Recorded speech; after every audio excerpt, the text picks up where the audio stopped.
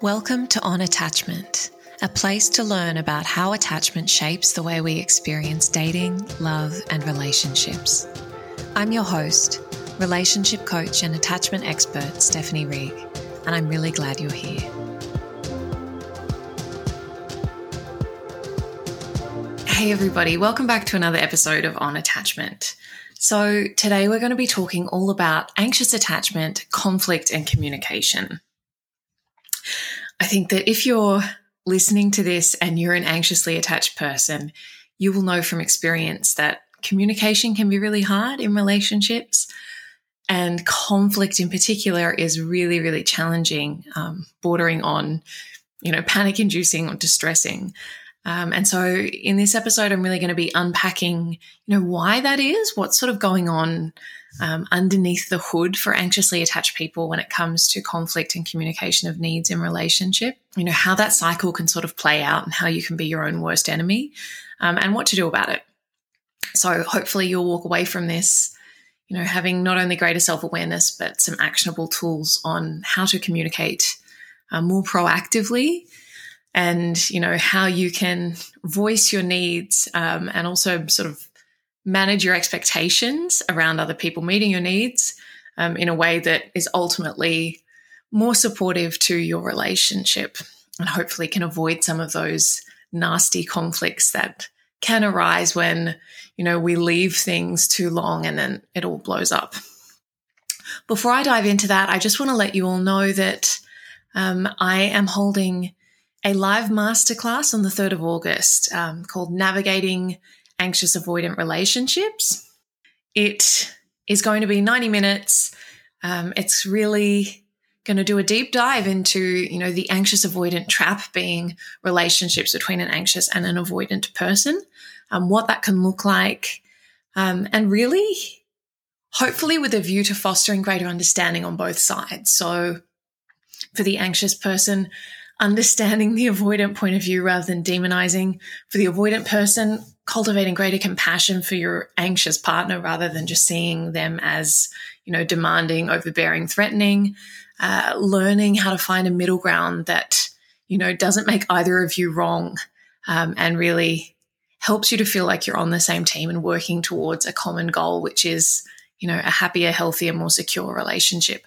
So it's a really great one, and quite a unique one compared to some of my other offerings that are more, targeted towards anxiously attached people. This one is a really great one to do with your partner, to really invite them into the conversation and the learning experience.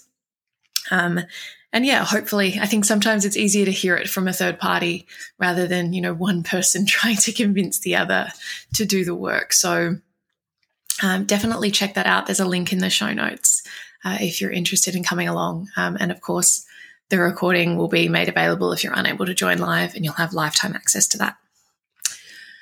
Okay, let's dive into anxious attachment, conflict, and communication.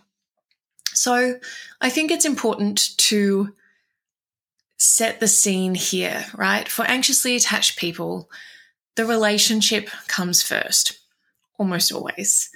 The health of the relationship is the utmost priority. Keeping things stable and, making sure that everything feels okay between you, making sure that your partner is happy. All of these behaviors and preferences stem from this fundamental need for the relationship to feel secure, which obviously links back to the, whole fear of abandonment. That fear that something bad is going to happen in the relationship, and that you won't be okay if the relationship isn't there and if the relationship isn't okay. So with that as the starting point, any threat to the relationship feels very distressing, right? And so when that is your starting point, the relationship is essentially synonymous with safety, right? And that's really like at the heart of anxious attachment, is that I don't know how to feel safe without you. I don't know how to self-soothe, to self-source a sense of being okay in the world. I only know how to tether to you, and for that to be my source of safety. So we see this constant tussle between that need, the need for safety, which we all have, but for anxious people looks like needing to be in a relationship and needing to be close to their partner, and all of the other needs of the anxiously attached person, right? So needing to feel connected, needing to feel seen, to feel understood, to feel supported, to feel a sense of belonging and inclusion, and on and on and on. There's, millions of, maybe not millions, but there's lots of relationship needs, right? And so for the anxious person, there is this tussle between all of these other things that I need, and this, paramount need to feel safe, which I get from being in the relationship and the relationship feeling okay. So what we see a lot of the time is that this interfaces with the chronic people-pleasing, peacekeeping behaviors of the anxiously attached person. So because the anxious person fears abandonment, they often have stories that, to ask for something means they're needy and going to be rejected. That to set a boundary means that people won't like them or won't accept them and they'll walk away. So a lot of the time, the anxious person, is boundaryless and doesn't tend to express their needs and preferences very much, because they tend to defer to others' comfort, others' boundaries, others' preferences, because of all these stories around what it would mean for them to ask for anything, to assert themselves, to take up space, right? It's this sense of like, so long as you're happy, I'm happy. So long as you're okay, I'm okay. But unfortunately, that's just not true, right? It might feel like that, but you do actually have all of these needs of your own. And it's an unsustainable strategy to be constantly, chronically, to extreme degrees, deferring to other people. So how does this play out? I think that one of the ways that anxiously attached people really get themselves into trouble here is that they tend not to be very direct in their communication of needs, of requests, of concerns. But that tends to be coupled with unrealistic expectations of their partner, not only of, their partner's behavior, but like of the relationship. So, I expect you to prioritize the relationship above all else in the same way that I do. I expect you to know what I need and give it to me without me having to ask. If you really cared about me, you would just do that. Or if you really cared about me, you would know that I wanted you to do this, right? Like these kinds of stories that feel very true for the anxious person, but let me tell you, they're not fair or realistic expectations of another person or a relationship. And ultimately don't really get you any closer to what you want and actually just cause a lot of pain and suffering, right? So how does this interface then with conflict in communication? The anxious person tends not to be very proactive about voicing their needs, but at the same time has these unrealistic expectations. So when those needs that they haven't voiced are not met, it becomes this like mounting hurt and pressure and resentment under the surface, right? And so they've got this one drive over here, which is I can't ask for anything. I can't rock the boat. I can't cause a fuss because this person will leave me. But also all of my needs are going unmet because I'm not asking for anything. And I'm having this building up resentment and all these stories that my partner doesn't care and that they don't love me and, that I'm the one doing all the work and I'm the caring one and I'm always giving and I'm always thinking about you and you never do this to me, right? It's really common among anxiously attached people. And so it's like, I'm just going to, bury it because I don't want to, have a big fight because conflict scares me. But then ultimately it reaches sort of boiling point and there's a rupture. There will be some sort of, moment where it all comes to a head. And that can be something really disproportionate, but because you're under increasing amounts of stress, emotional tension from all of the unsaid things, and exacerbated by the painful stories you're telling yourself that your partner doesn't care, they don't love you, and, all of these things, they're selfish, they're heartless, whatever you might be saying to yourself. Then every time they do something, you take it as evidence of those stories that you're telling yourself. And so it all comes to a head and there'll be a big rupture. And usually the anxious person, they swing from one end of the pendulum, which is like, I'll just say nothing and put on a smile and I'll be fine so long as you're fine.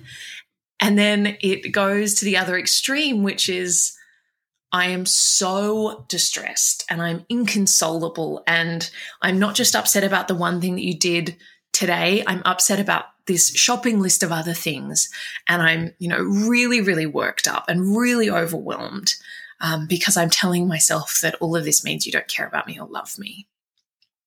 And that's when all of the protest behaviors of the anxious person can come out, like really, really getting very activated. They might get highly critical, start throwing hand grenades, metaphorically, obviously, at their partner to try and get a response and to try and get reassurance, to try and get their partner to say, oh, I'm so sorry. Of course I care. Of course I love you.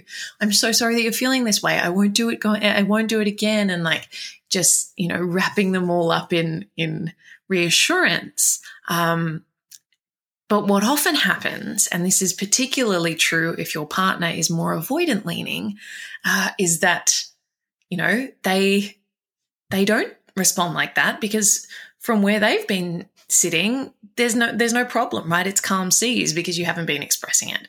And so then there's this huge tsunami, this torrent of criticism and complaints that to them, from their perspective, comes out of nowhere. And seems totally unreasonable and totally unjustified, totally disproportionate to what's going on. And, I think it's a pretty reliable rule of relationships, romantic or otherwise, that when you start attacking someone, they defend themselves.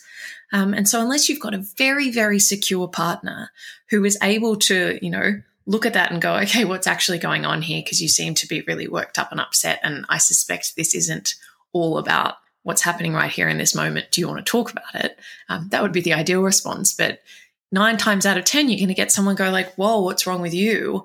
And get defensive and not really engage, right? And so the conflict kind of escalates because most people, when met with that, they will withdraw. They'll pull away, they'll get defensive, they'll shut down.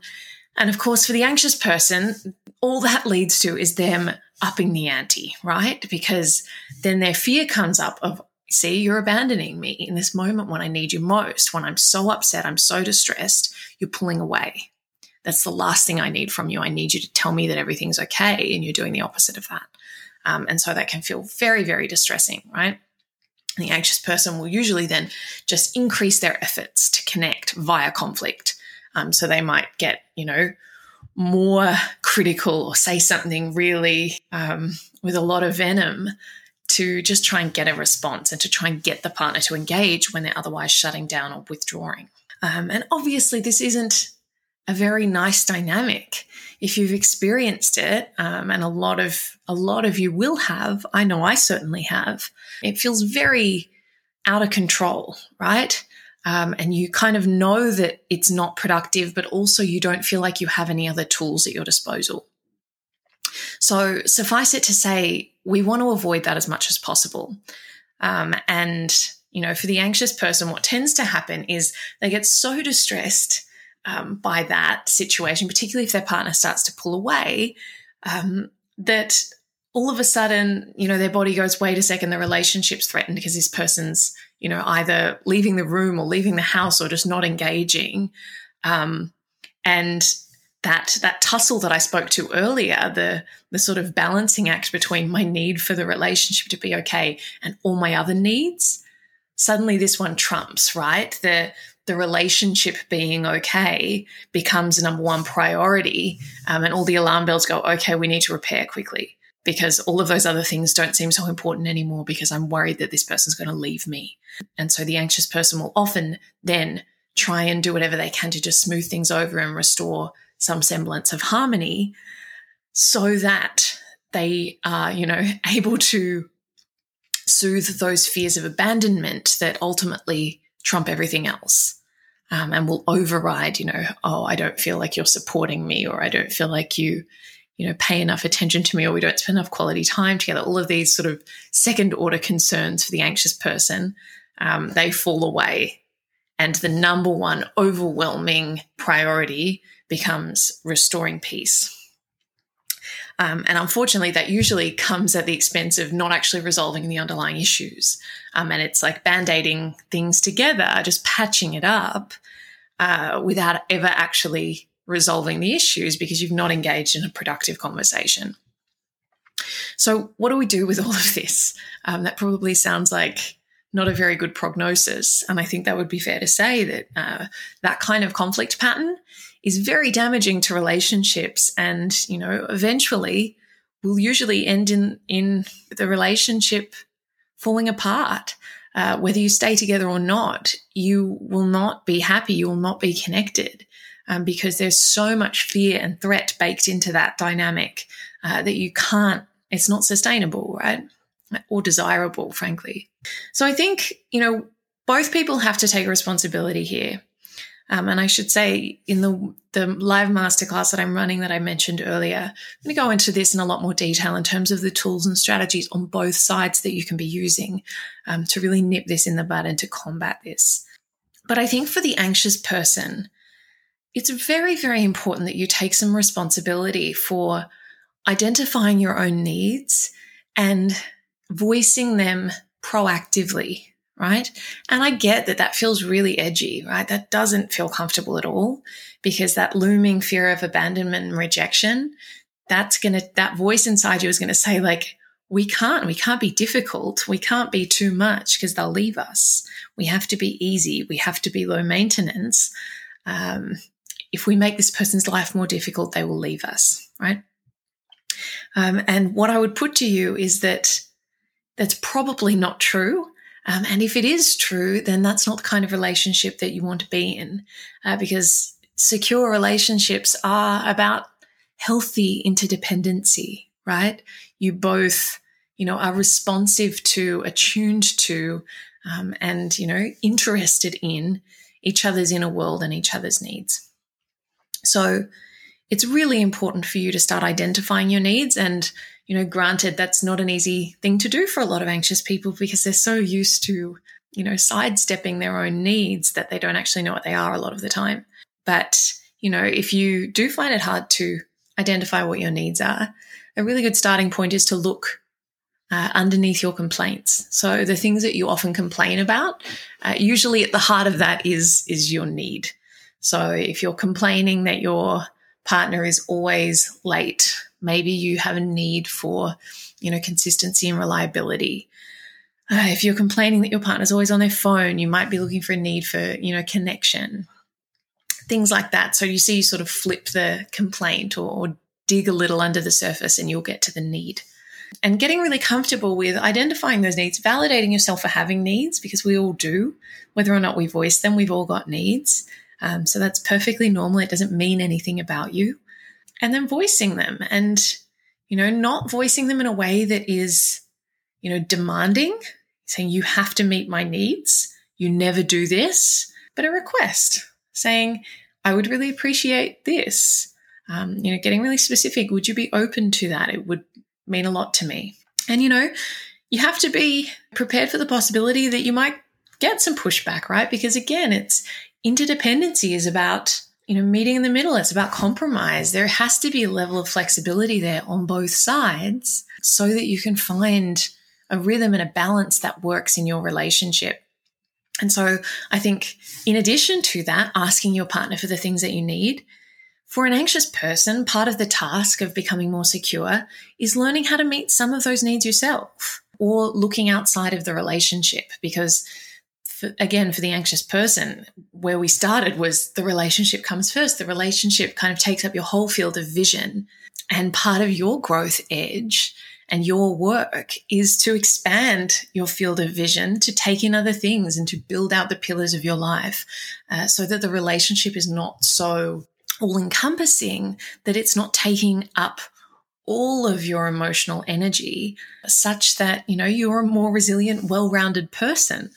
And in so doing, you're taking some of the pressure off that relationship to meet all of your needs, right?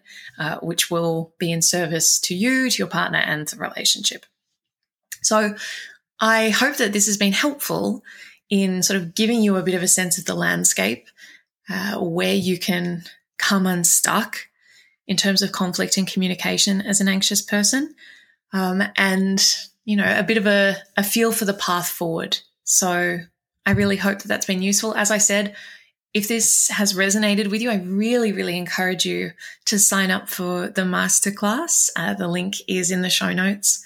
It's going to be really great. I'm looking forward to it, and I hope to see as many of you there as possible. But if not, I will see you guys again soon. Thank you so much for joining me. Thanks for joining me for this episode of On Attachment. If you want to go deeper on all things attachment, love, and relationships, you can find me on Instagram at Stephanie__Rigg or at stephanierig.com. And if you enjoyed this episode, I'd be so grateful if you could leave a review and a 5-star rating. It really does help so much. Thanks again for being here, and I hope to see you again soon.